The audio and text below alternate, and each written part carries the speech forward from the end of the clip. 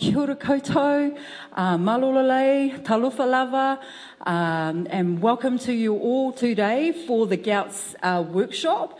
It's actually what we call another part of the work Anatua does in the community is running free information workshops. Naenae Community Hall was the venue for one such workshop, which is where I met Dr. Chula Rajapakse. To kōrero around really important things like gout. So if you can join with me now and please give a really warm welcome of applause to Dr. Chula Rajapakse. So thank you very much, Anatua, for having invited me to give this talk, and thank you everybody for coming. It's very nice and gratifying to see such a large audience, isn't it?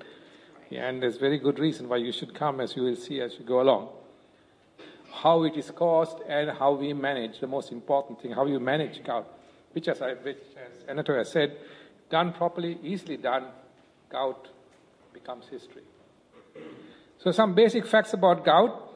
Gout is a form of arthritis, and arthritis means any disorder of the joints.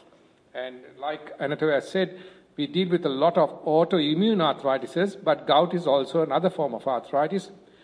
And this arthritis doesn't result as a part of an autoimmune manifestation, but it occurs because the uric acid levels in the blood becomes excessive, leading to the spillover of the uric acid from the blood into the joints. And this uric acid then precipitates as a ureate crystal, and then the joint treats this as a foreign body and mounts an inflammatory reaction, manifesting with swelling, tenderness, and redness. One obvious thing is that gout is prevalent amongst Māori and Pacific Islanders. And has that been slowly going up over the past? Well, I showed you that slide where both the Māori as well as the non-Māori, the incidence has been going up, not only in New Zealand but all the world over. And we don't know the exact reason, but we think the increase in consumption of these sweetened soft drinks might have a major role to play in that. See, I didn't expect to see that. I was thinking, why is he talking about soft drinks? Of all the medications and things we could have done. It's a sweetened soft drink. Remember, it's not the non-sweetened. It is the sweetened soft drink. The regular Cokes, the regular Sprite. The regular ones, because of the fructose derived from corn syrup. That probably is a significant factor of the increase worldwide, not only here in New Zealand.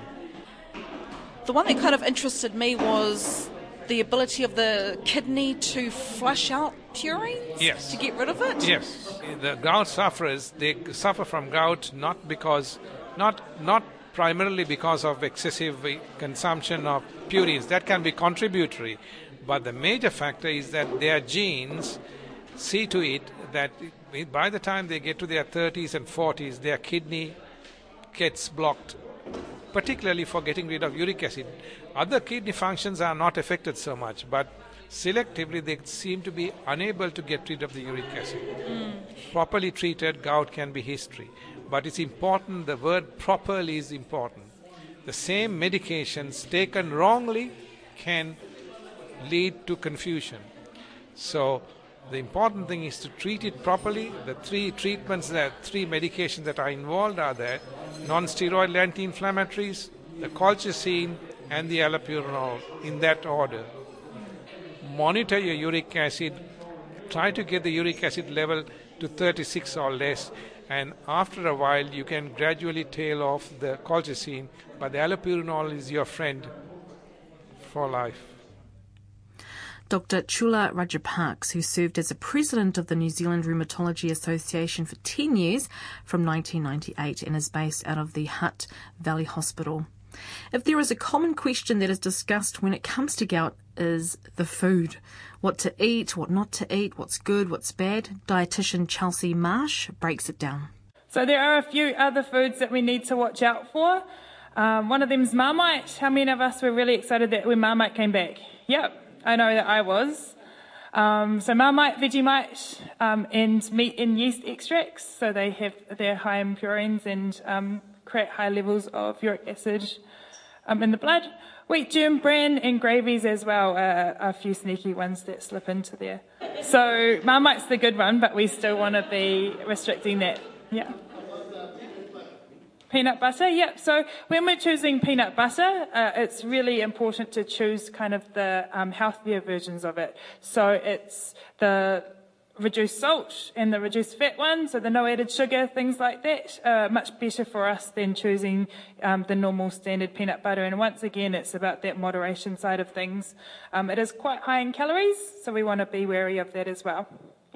So for gout, there's certain guidelines that we want to follow. And like I said earlier on in this presentation, all my guidelines, which are on this presentation, are on the sheet as well. So this is an excellent resource to take home.